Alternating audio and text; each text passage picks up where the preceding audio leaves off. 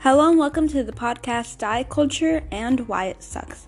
Your host will be me, Erika Rodriguez, and today we'll be going over what is diet culture, the statistics and figures, customs and tradition, and my own personal story. Let's start off by defining it. Diet culture is a belief system that focuses on and values weight, shape, and size over well-being as defined by a group of eating disorder specialists. So it ignores the possibility of being healthy at any weight. So that's definitely a check on the toxic box. And not only does it generalize people, but it also believes that there is a problem with them and tries to quote-unquote fix it by using fad diets that are unsustainable. Most people have participated in diet culture, even your lively host here.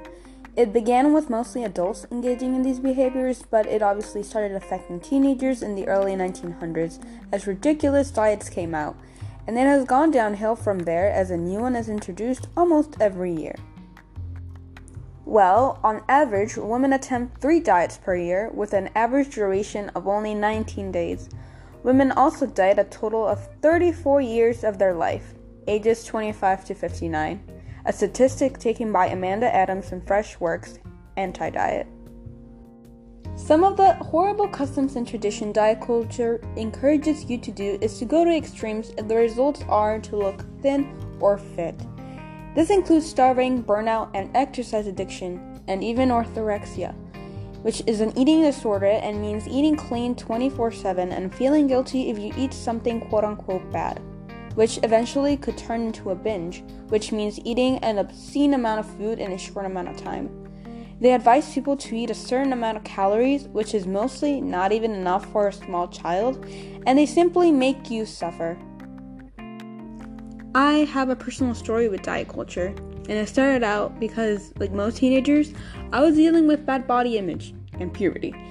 Society took advantage of me because I was such in a vulnerable spot, and it offered me diet culture.